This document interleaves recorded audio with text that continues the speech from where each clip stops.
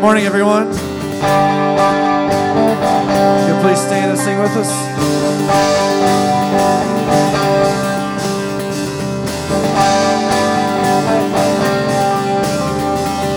Praises rising, eyes are turning to you. We turn to you. Hope is stirring, hearts are yearning for you. We long for you. And when we see you, we find strength to face the day. In your presence, all our fears are washed away. Washed away. Hosanna, Hosanna. You're the God who saves us, worthy of all our praises.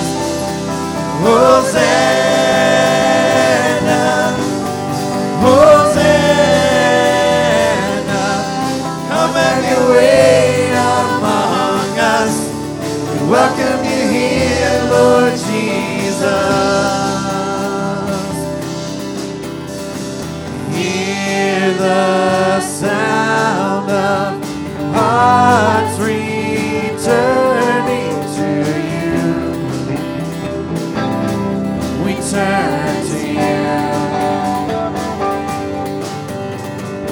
In your kingdom, broken lives are made new. You make all things new.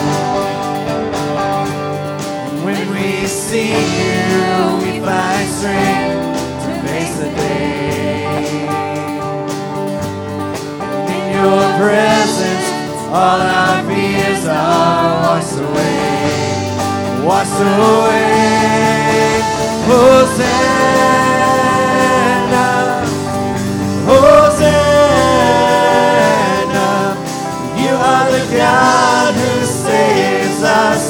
You're worthy of all our praises. Hosanna,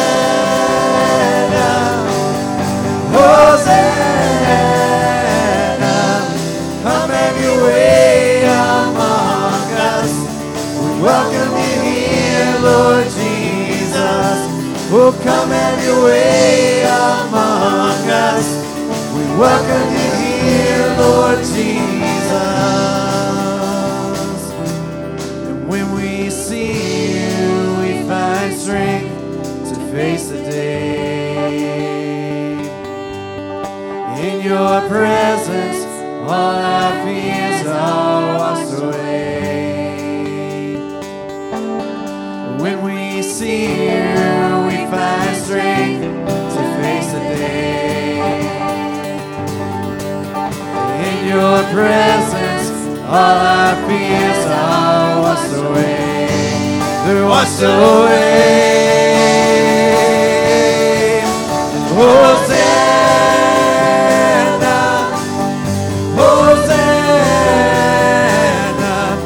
You are the God who saves us, worthy of all our praises. Hosanna, Hosanna. Come have your way among us. We welcome you here, Lord Jesus. Oh, come have your way among us. We welcome you here, Lord Jesus.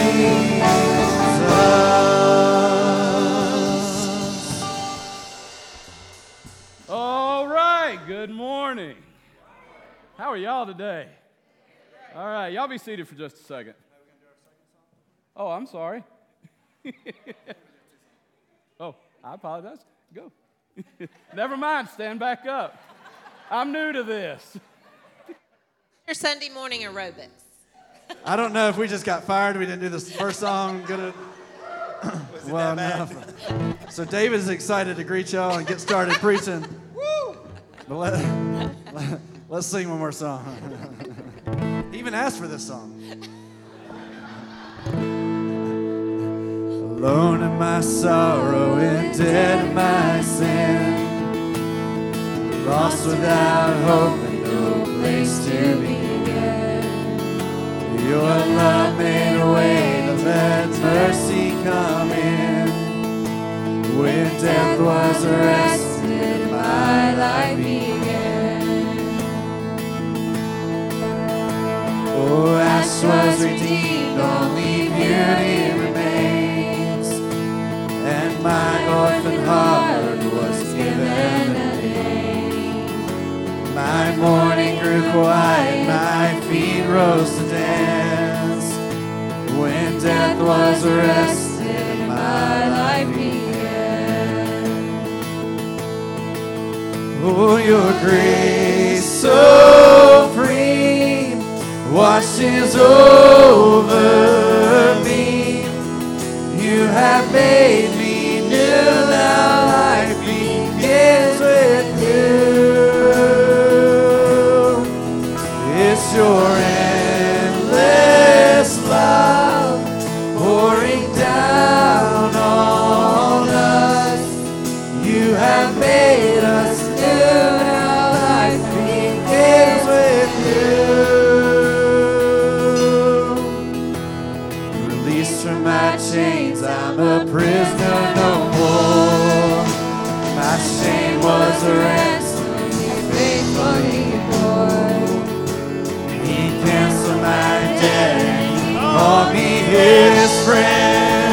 That's when death was arrested and my life began. Oh, your grace so free washes over me. You have made me new, now life begins with you. It's your endless love pouring down on us. You have made us new, now life begins with you. A Savior displayed on the criminal's cross. Darkness rejoiced as though heaven had lost. But then Jesus rose with our freedom in hand. That's when death was arrested and my life began. Oh, your grace so free, it washes over me.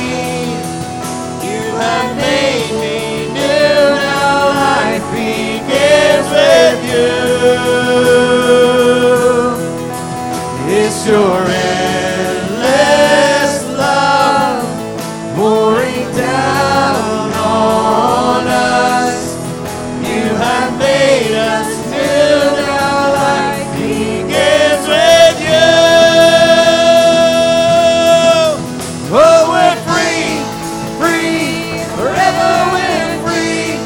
Come join the song of all the redeemed. Yes, we're free, free, forever, amen. When death was arrested and my life began. Oh, we're free, forever we're free. Come join the song of all the redeemed. Yes, we're free, forever, amen. When death was arrested and my life began. When death was arrested and my life began. That's when death was arrested and my life began.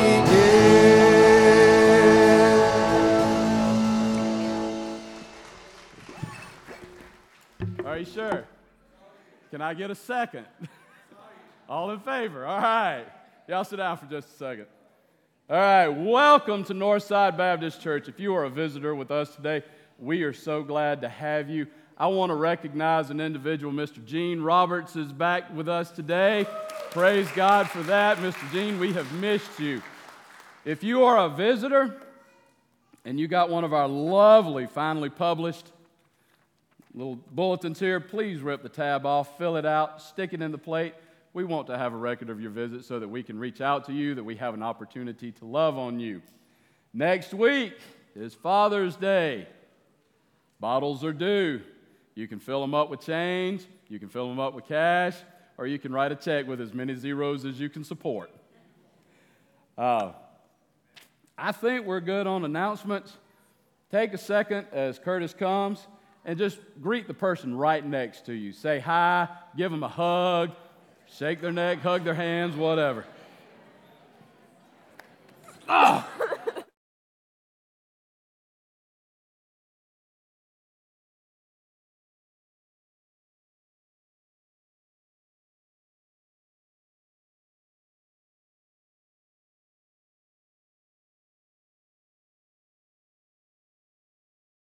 In the South, it's hi, H-I, so say hi.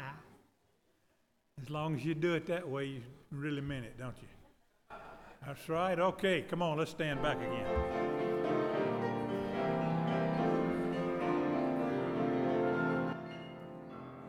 Oh, what a wonderful, wonderful day I will never forget. After I'd wandered in darkness away, Jesus, my Savior, I met. Oh, what a tender, compassionate friend. He met the need of my heart. Shadows dispelling with joy, telling He made all the darkness depart. Heaven came down, glory filled my soul. When at the cross the Savior made me whole. My sins are washed away, and my night was turned to day. Heaven came down, glory filled my soul. Born of the Spirit with life from above, into God's family divine. Justified fully through Calvary's love, oh, what a standing is mine. And the transaction so quickly was made, when as a sinner I came. Took of the offer of grace, He did offer, He saved me, oh, praise His name. Heaven came down, glory filled my soul. When at the cross my Savior made me whole. My sins were washed away, and my night was turned to day. Heaven came down, glory filled my soul. Now of a hope that will surely endure after the passing of time, I have a future in heaven for sure, there in those mansions sublime. And it's because of that wonderful day, when at the cross I believe, riches eternal and blessings supernal from His precious hand I receive. Heaven came down, glory filled my soul. When at the cross the Savior made me whole. My sins were washed away, and my night was turned to day. Heaven came down, glory filled my soul. Thank you. You may be seated.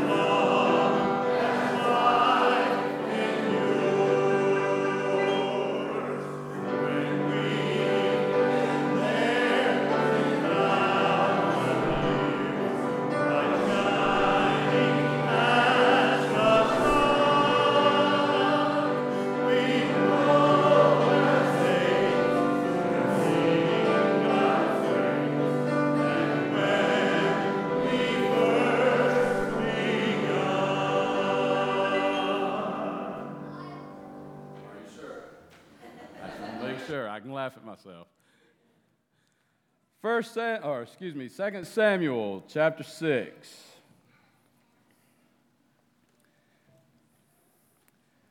Again, David gathered all the choice men of Israel, 30,000, and David arose and went with all the people who were with him from Baal, Judah, to bring up from there the ark of God, whose name is called by the name of the Lord of hosts, who dwells between the cherubim. So they set the ark of God on a new cart and brought it out of the house of Abinadab, which was in the hill. And Uzzah and Ahio, the sons of Abinadab, drove the new cart, and they brought it out of the house of Abinadab, which was on the hill, accompanying the ark of God.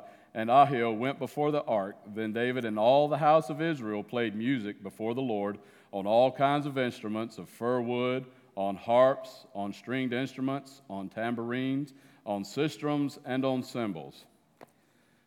Father, we thank you for your word. Father, at times it seems irrelevant. It just seems that way, Lord. Father, at times it's hard, and it is.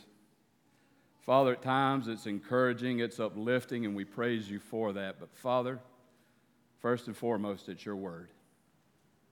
We thank you for giving your word to us. Father, we ask that you speak now. Father, set this old clay pot aside. Father, I ask that you show up, that you break bread, that you teach, that you preach. Father, we love you. We praise you. We ask it all in the pure and holy name of Jesus the Christ. Amen. All right, before we dig in, does anybody have a word of testimony they feel they need to offer before God today? I give you an opportunity. Going once. Going twice. Sold. All right. 1 Corinthians 1:27 tells us that God uses the foolish things of this world to confound the wise. So when you leave your head scratching today, I want you to remember two words: Scripture fulfilled. What we have in 2 Samuel here is the account of David, who has gone to get the ark. Now let's do a little setup and let's do a little tie-in. Aaron's been in Ruth. If you don't know the story of Ruth and Naomi and Boaz, I want you to plug your ears for a second because I've got a spoiler alert. 3, 2, 1. Okay. They get married. Ruth and Boaz have a kid. What's the kid's name, anybody? Obed. You know what happens to Obed? He grows up. He gets married, and like a good Jew, he has kids. Obed has a son. His name's Jesse. Jesse, that we know of, has 8 sons. What's the youngest one's name? David. I love that name. It's a great name. He was named after me. A Bible character's named after me. Who knew?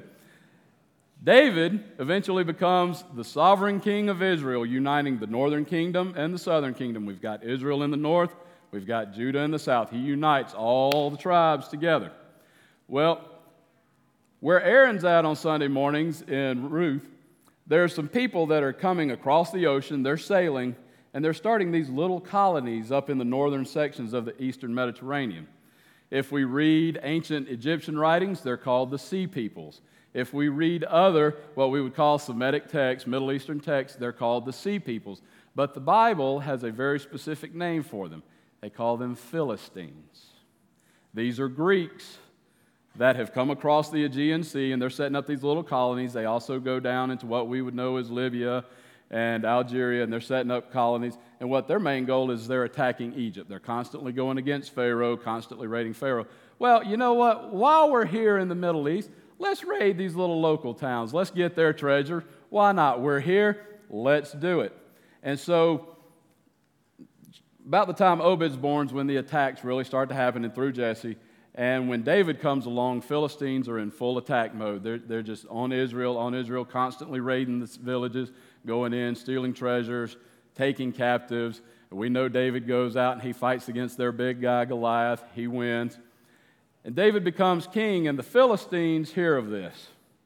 Now, David has had a love-hate relationship with the Philistines the whole time. When Saul hates David, the Philistines love him. When Saul relents and he's okay with David, the Philistines hate him. And so David's constantly back and forth, back and forth. Well, David is now king. Saul has died. Jonathan has died. All of Saul's heirs have been put to death except for one of Jonathan's sons that David takes as his own family member. And David's king. Well, when the Philistines begin these raids, they come out and they have this huge battle. And they wipe Israel's nose. They come in and they clean their clock. The Philistines killed 3,000 of Israel's armies in one day. And so they all go back in camps. The way they fight is kind of like the way we fought the Civil War here. You would battle in the day, go back to your camp at night. If you had a brother in the other camp, you might go see them, spend a moment of fellowship with them, but then you would go back to your camp. Well, they're camped out. Philistines are on one hill. A couple hills over, you have the Israelites. And the Israelites, they're licking their wounds. They're talking about, what can we do? What can we possibly do? I know, let's get the ark. Send runners to Shiloh, bring the ark. Let's have the ark, because you know when we have the ark before us, we always win. Mighty cheer in the camp. They go get the ark. When they come back with it, even greater cheer, so much so that the Philistines are, what's happening? Oh no, they brought the ark. A god has entered their camp. And the Philistines are trying to rouse courage, trying to build up. And their leaders, fight as men, fight like you have never fought before. You don't want to be a slave to an Israelite. Fight, fight, fight. And the next day, they kill almost 40,000 Israelites in battle. And not only that, they take the ark. Death blow to Israel. The ark, the symbolic presence of the Lord, has been taken. Well, they don't keep it very long. It goes on its little world tour, kind of like the McRib. It's I'm here, I'm gone, I'm here, I'm gone. And it goes around the cities.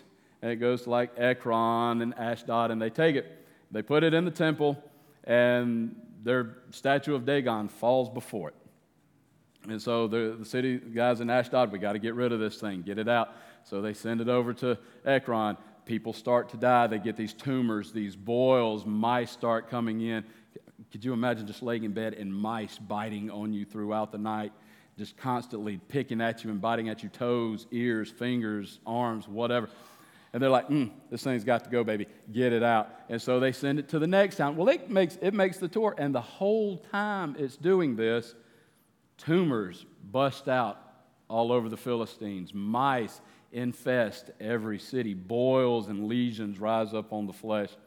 And so the leader of the Philistines calls their priests and their soothsayers, and he's like, what can we do? Send it back. Get rid of it. We've got to get rid of this thing. But you got to send it back with a trespass offering. Well, priest, what would be a good trespass offering? You got to take gold and you got to make these little tumors. Make little tumors of gold. Make little golden mice. Monopoly just got real, didn't it? You want to be the dog? No, I want to be the gold mouse. And put those in with the ark and send it back. But here's what we're going to do. Got to have a new cart. Yeah, absolutely. Got to have a brand new cart. Nothing's ever been put on it. All right. What we're going to do is we're going to take 2 milk cows that have never been yoked. These are cows that have just given birth. They've got calves that are still nursing. What we're going to do is we're going to put the calves in the barn. We're going to put these 2 cows in front of this brand new cart loaded with the ark and all these little golden mice. And if it's their God's will, it'll go on to their city. If not, it'll come back to us. Now, this is kind of a stacked deck, is it not? What's the cow's first instinct? I've got a lowing baby back in the barn. I'm going to that baby. They stack the deck. Surely this can't be God. This is just a plague that just came about us. We're going to stack it so that we keep the ark, we keep the gold mice, we keep the gold tumors. We're awesome. Their God had nothing to do with it. Well, what happens? The cow marches on, and it goes to the next city in Israel, and the people are so elated. They see it coming, and they cheer, and they take the ark off, and they set it on this rock, and they take the cart, the brand new cart, bust it to pieces, start a fire, sacrifice the cows to Yahweh in praise that the ark has returned. Well, what happens? They accost the ark. They treat it with disrespect. They come against God with complacency, with arrogance, and just blatant disrespect. So much so that most translations agree that God broke out against the city and killed 50,070 men. And there was a great cry in that city from disrespect of God's ark. It's just a box. It's this wide, it's this tall, it's this long, it's got 2 sticks and 2 pretty little gold angels on top. But it represents the presence of Almighty God. Throughout the book of Exodus, Leviticus, Numbers, and into Deuteronomy, God lays out at different points how this box, this ark, is to be treated. It's to be treated with respect. It's to be treated with dignity. There's a certain way it's to be handled. God puts in place an order of operations for the ark. Only certain people can do certain things at certain times with this box. Over 4 books. And he establishes this. Well, what do we see here in 2 Samuel? We see David. David has gone to his mighty men, and he's consulted with his generals, his admirals, his captains. Do you think we need the ark? I mean, God's in the ark. I mean, if we've had such great luck against the Philistines under my kingship, imagine how good we could be if we had the ark of God. Do we need it? And what do the generals say? Yeah, bring it on. Woo! Let's get God in here. Let's get the ark. We got to have the ark. We take that before us. No army will stand against us. So what do? David takes 30,000 of Israel's best men, goes down to Abinadab's house, and he says, we come to get the ark. They've got a brand new cart with oxen hooked to it. We've seen this picture before, hadn't we? Brand new cart, oxen. They put the ark on the cart, and they begin to proceed down the road, and David's got a band out front. They're playing loud rock music. What is this? It's a parade. It's a spectacle. It may even be a small Trump rally. I don't know. There's so many people here. But it's all about the presence. Look at what we're doing. We've got fanfare for the ark. We're taking it to the ark. We're taking it back into Jerusalem. It's coming back to where it belongs. It's coming home. This is the reunion tour. Everybody come out and look. And as they proceed, and when they came to Nachon's threshing floor, Uzzah, what's Uzzah doing? He's driving the cart. When Ahio, his brother's walking beside it, and then vice versa. When Ahio's driving the cart, Uzzah's walking beside it as a security for the ark.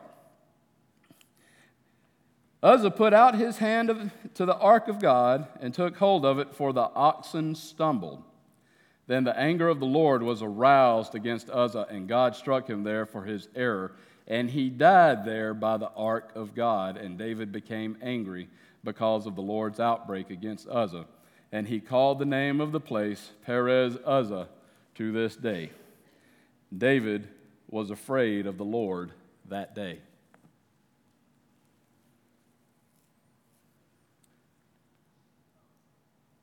David is loved by God. There is no doubt. Read your scripture. God loves David. Uzzah is a Levite. His brother Ahio is a Levite. His dad Abinadab is a Levite, because if we go back and we read, when they bring it to Abinadab's house, they consecrate his son Eleazar to watch after the ark. And Eleazar does this for 20 to 30 years. They are Levites. The proper people are moving the ark. They've got the music. They've got the notoriety of people that are there. They've got powerful men. They've got great people. They've got a huge crowd. They've got a virgin cart. Nothing's ever been on it. And when the ox stumbles, Uzzah, in his just automatic, just reaches out to stop it from falling in the dirt.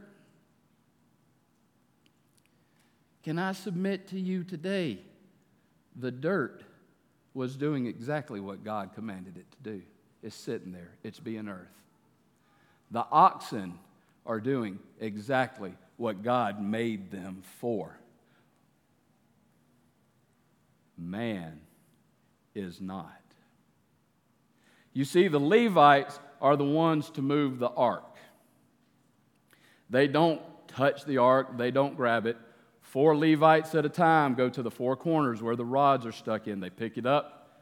They hoist it up on their shoulders in full regalia. They've got a linen robe. They've got special linen underwear that they wear. They've got what's called an ephod, or a vestment that goes on that's woven out of gold, purple, and blue fiber. Then they have a metal breastplate that goes over that with a stone for every tribe of the Israelites. And they carry this without shoes no matter where they go. Because if the presence of God there, what lesson did we learn from Moses? Take your shoes off, you're on holy ground. And so they walk, and this is how it's to be carried. What does David do? David employs every man-made mechanism possible. He's got the right music. He's got the right crowd. He's got the right people in place, but he doesn't have the right plan. Does that sound like the church today? Hey, come go to church with me. Well, who goes to your church? What kind of music do you play? How big is the congregation? My first freshman year in college, I had Introduction to Mass Comm. It was a class of 400 and roughly 50 people. And somehow we got to talking about television church.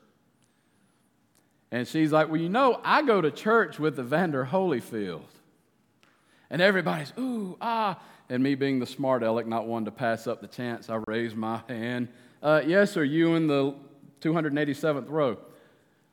I go to church with God. So many times in our churches today, we're so focused on the music. What is the music? And there's nothing wrong with the mechanism of music. God gives us music. We get so focused on who goes to church. Well, does the mayor go to this church? Do the city council go to this church? We lived in Hollywood and ministered at First Baptist of Hollywood for a while. What celebrities go to your church? Bel Air First Pres is known as Celebrity Church. Ronald Reagan attended church there.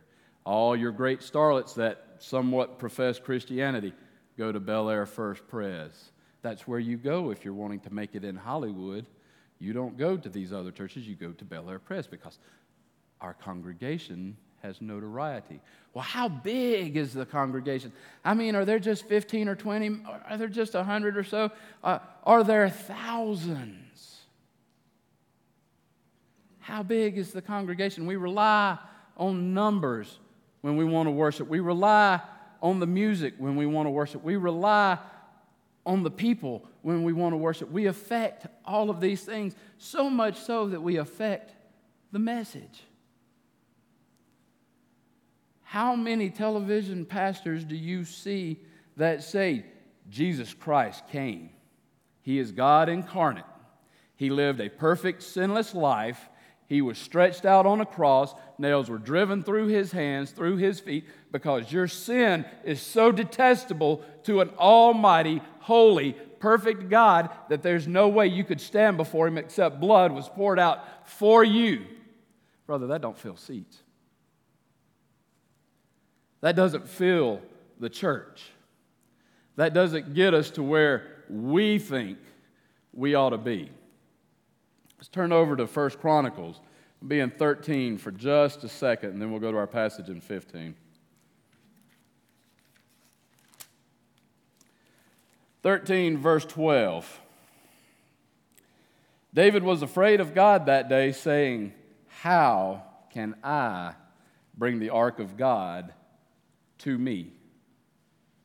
Is that not the question we ask as Christians today? How can I get God to come to me? How can I get God to whatever we want him to do? How can I get God to bless this ministry? How can I get God to bless my plan? How can I get God to give me what I want? I mean, is that not the church today? Is that especially big church? Is that not big church today? Healthy, wealthy, and wise, everything Satan promised to Christ.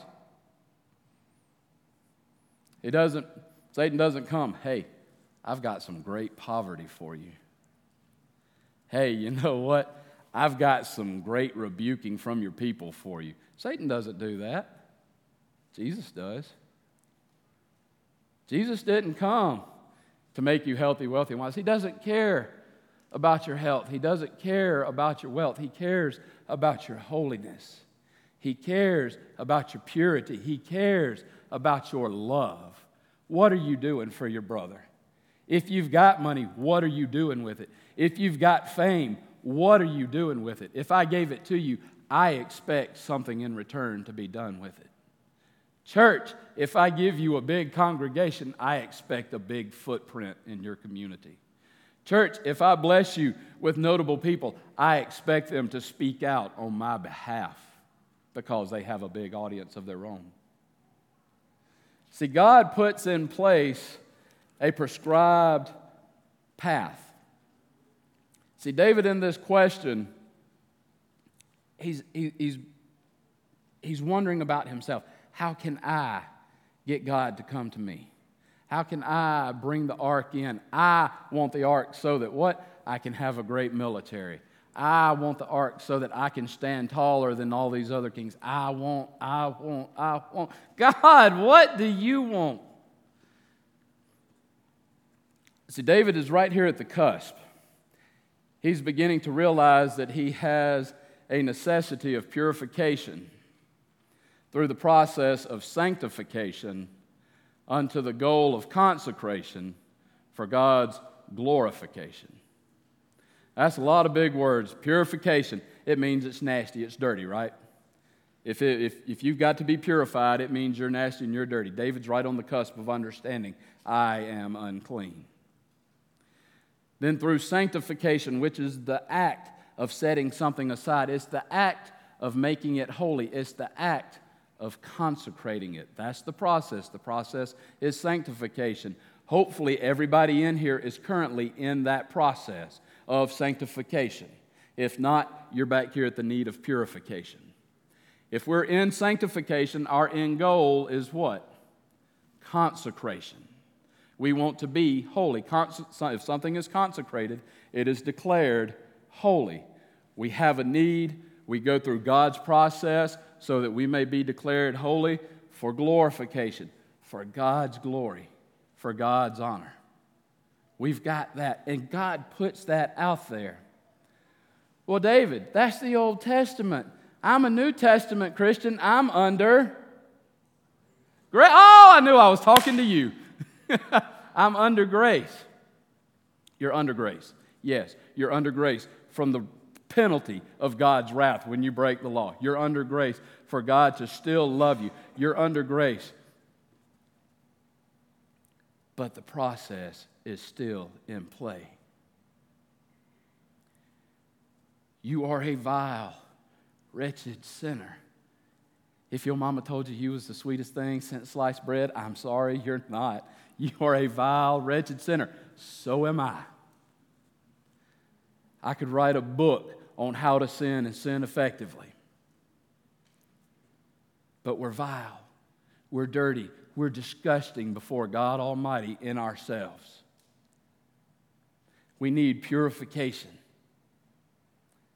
God sent Jesus. Jesus came. He led the purified life. Write a book about that and try to sell it. Living the purified life. So that he could sanctify, not himself, but you, us. So that he could sanctify us. So that he could run us through the process to be what? Consecrated. That we can stand. As Revelation 7 says, there's a throng before the throne of God of countless people in white robes, the holy ones, the saints, so that we could be holy. And our holiness is but for one thing, to give God glory.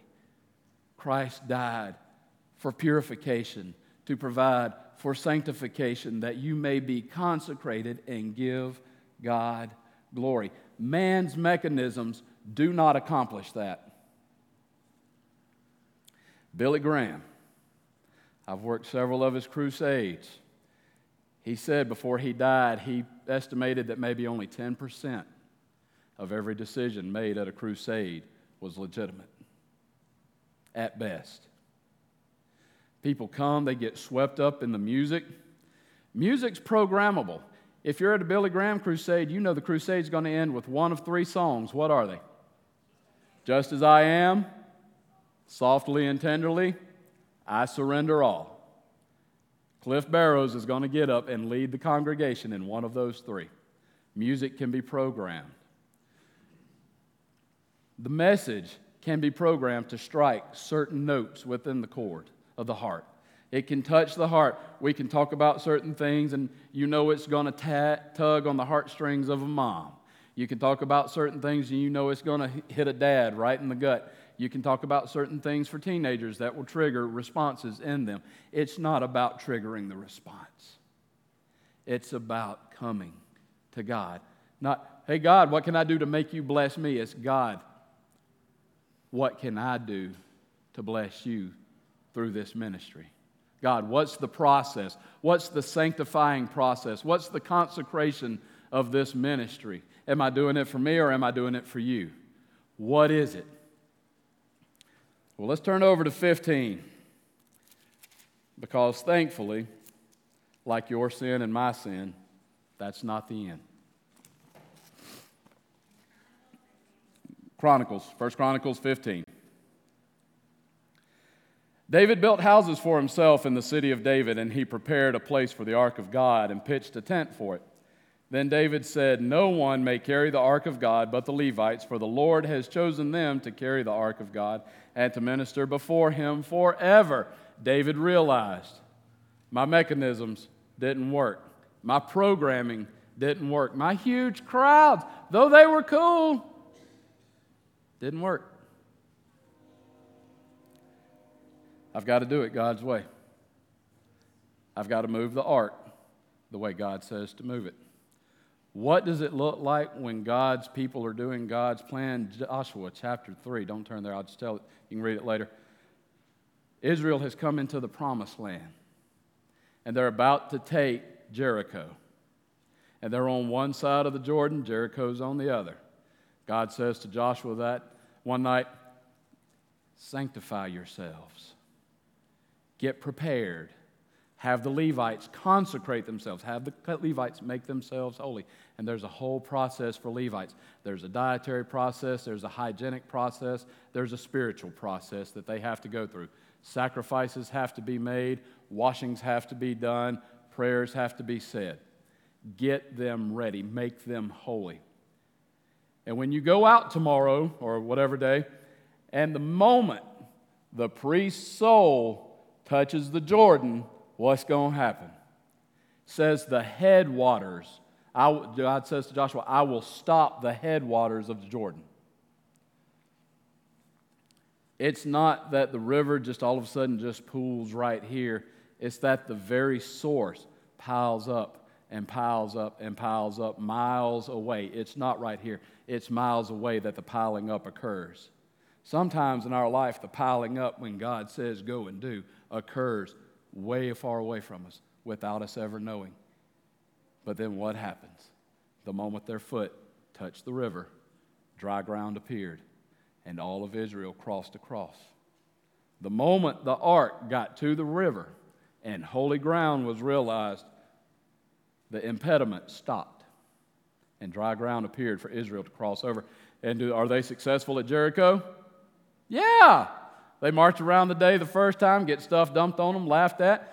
Do it 5 more times, get stuff dumped on them, get laughed at. 7th day, they go around it 7 times, blow their trumpets, and what happens? Walls fall. That's what walking in God's holiness looks like.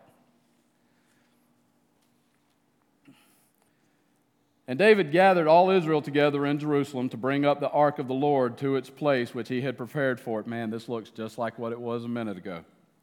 Then David assembled the children of Aaron and the Levites, the son of Kohath, Uriel the chief, and 120 of his brethren, the sons of Merari, Asaiah the chief, and 200 of his brethren, of the sons of Gershom, Joel the chief, and 130 of his brethren of the sons of Elzaphim, Shemaiah the chief, and 200 of his brethren, the sons of Hebron, Eliel the chief, and 80 of his brethren, the sons of Uziel, Aminadab the chief, and 120 of his brethren, or 112, excuse me. And David called for Zadok and Abiathar the priests, and for the Levites, for Uriel, Asaiah, Joel, Shemaiah, Eliel, and Aminadab. He said to them, "You are the heads of the fathers' houses of the Levites. Sanctify yourselves." I learned this lesson the hard way, boys. Go and make ready. Get ready. Sanctify yourselves so that when we get ready to move the ark, you are consecrated. You are holy. Before you get ready to teach Sunday school, teacher, make sure you are holy. Before you get ready to sing, choir member, make sure you are holy. Before you get ready to do anything, before you get ready to coach on a Tuesday or Thursday night out here on this upward field and you're going to share the gospel with kids, make sure you are holy. Well, David, you don't understand. I'm not a preacher. I'm not a teacher. I'm not any of those things. 1 Peter 2:5 says different. It says you are a holy priesthood built upon the stone that is Christ.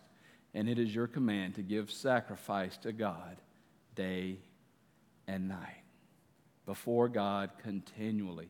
That's what you're called for. But I'm not a priest. Yes, you are. God's word said you are. God's word's not relative. It's a static stone in the middle of a dynamic sea of relativism in our world today. It stands resolute. There is no changing with God. If it was thievery years ago, it's thievery now. If it was immoral sex years ago, it's immoral sex now. If it's the wrong way of thinking about a brother then, if it was hatred then, it's hatred now. God's word does not change. We are called to be priests and give the sacrifice. If it's a sacrifice of praise, praise God. If it's a sacrifice of money, praise God. If it's a sacrifice of time, praise God. But give God sacrifices continually because you are a high priest. Sanctify yourselves unto consecration for God's glorification. That's what we're hearing here.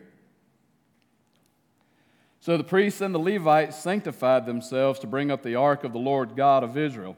And the children of the Levites bore the ark of God on their shoulders by its poles, as Moses had commanded according to the word of God. You got to read the word to know the word. They read it, understood it, applied it. Then David spoke to the leaders of the Levites to appoint their brethren to be singers, accompanied by instruments of music, stringed instruments, harps, cymbals, by the raising of voice with the resounding joy. So the Levites appointed Heman, the son of Joel, and, well, we'll just call these guys the band. They can worry about the name later. We'll jump down here to 25. So David, the elders of Israel, and the captains over thousands went to bring up the ark of the covenant from the Lord from the house of Obed-Edom with joy. And so it was when God helped the Levites who bore the ark of the covenant of the Lord that they offered 7 bulls and 7 rams. David was clothed with a robe of fine linen, as were all the Levites who bore the ark, the singers, the Kenaniah, the music master with his singers. David also wore a linen ephod. Thus all Israel brought up the ark of the covenant of the Lord with shouting and with the sound of the horn, with trumpets and with cymbals, making music with stringed instruments and harps. That sounds a lot like the first go-round, does it not? Big crowds, loud music, got famous people there, mighty people there, lots of people there. You got the king there. You've even got the ark, but what changed? Did it God's way, didn't we? Second time they have success. They did it God's way, not man's way, not my way. I can't get to God on my own. My salvation is by faith and not of works, lest I should boast. Your sanctification is not accomplished by you. It's accomplished by Christ, that you may stand in Christ and be considered consecrated before a holy, mighty, and loving God. And it happened as the ark of the covenant of the Lord came to the city of David that Michal, Saul's daughter, looked through a window and saw King David whirling and playing music. And she despised him in her heart. We're not worried about her. So they brought the ark of God and set it in the midst of the tabernacle that David had erected for it. Then they offered burnt offerings and peace offerings before God. And when David had finished offering the burnt offerings and the peace offerings, he blessed the people in the name of the Lord. Then he distributed to every one of Israel, both man and woman, to every one a loaf of bread, a piece of meat, and a cake of raisins.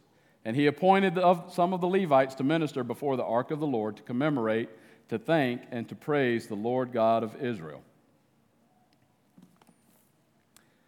There's nothing wrong with our mechanisms when used the right way, when used in God's order. I love heartfelt, good, emotional worship. I don't think there's anybody in here that's more Baptist-costal than I am. I've been known to run sometimes in worship. But if it's designed by the music leader and not the Holy Spirit, what good is it? The Bible says you're as a clanging cymbal, you're just making noise. If I read my Bible with the intent of telling everybody I read it in a year, what good that do you?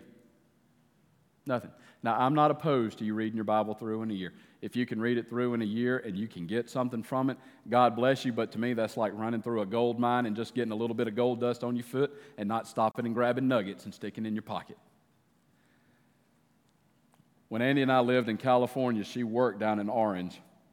And so I would drop her off at work some days on Saturdays, and I would drive out to Manhattan Beach, Newport Beach, Long Beach, because they were right there where Andy worked. And I would spend the day reading my Bible. I can say I've read the Bible through in 4 days. You know how much I remember of it? Not one thing. But I can tell you pretty much everything I learned from a 16-week series that I preached on the Ten Commandments. I can tell you everything because I slowed down. I got in God's Word. I allowed it to soak into me. I soaked in it. I prayed through it. I prayed for it in me. When we study that way. Take your time. Understand what the text is saying. If we're just reading it through so on the Bible app we can check the 5 stars that we read it through in a year, that's man's mechanism. The Word of God did you pretty much no good at that point. We can affect the message. And there's nothing wrong with encouraging messages. I love to be encouraged. I had a brother this morning come up to me and just encourage me. As unworthy of it as I felt, he encouraged me. And that's great. But if we're not encouraging brothers in the Lord, if we're not encouraging sisters in God towards holiness, if we're not pushing them towards holiness, yeah, we feel good, but then the next bad thing that happens, we lose it, don't we? We get rid of it.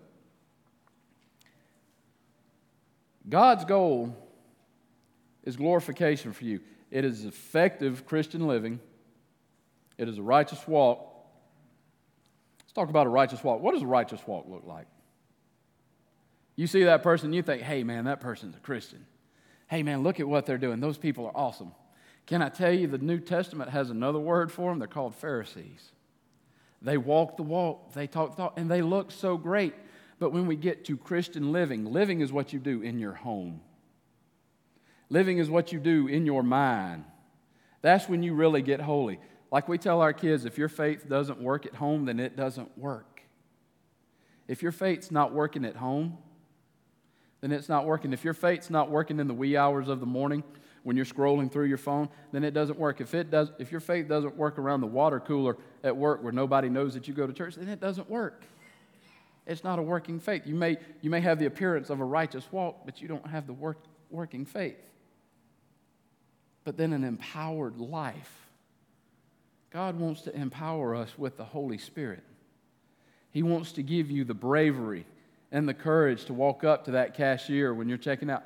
Hey, you look like you've had a rough day. Do you know Jesus? Let me tell you how Jesus can help you through your rough days.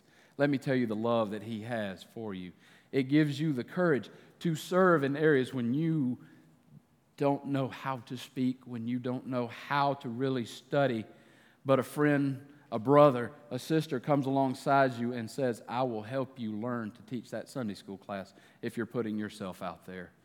If God's really calling you to do that, I will help you learn. God can give you the courage. He can give you the ability to learn. It's seeking God. It's an empowered life. We just cannot rely on our mechanisms.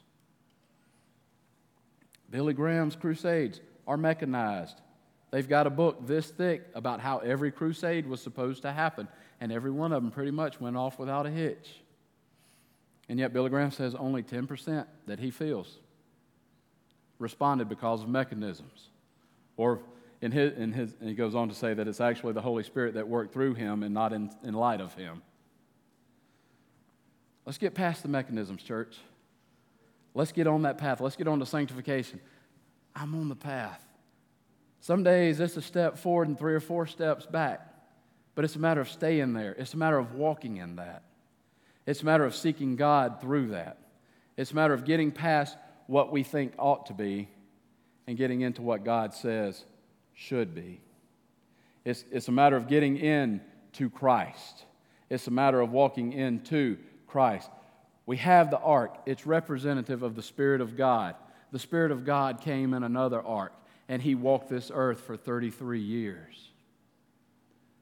And now we're called to worship and to give praise to that ark, to minister before it day and night, to give sacrifices as living stones as a holy priesthood.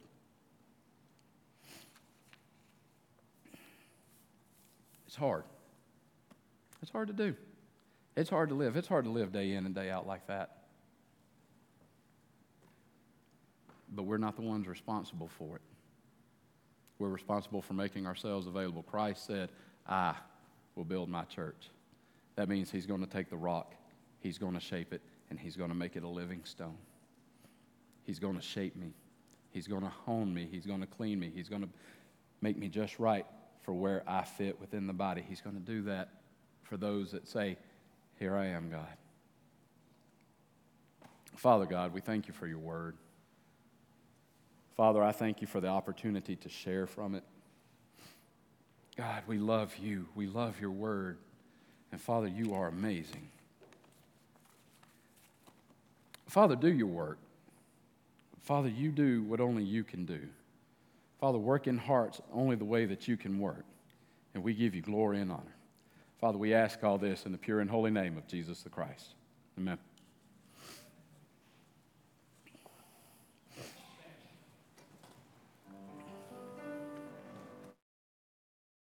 Every soul by sin oppressed, there's mercy with the Lord, and He will surely give you rest by trusting in His word.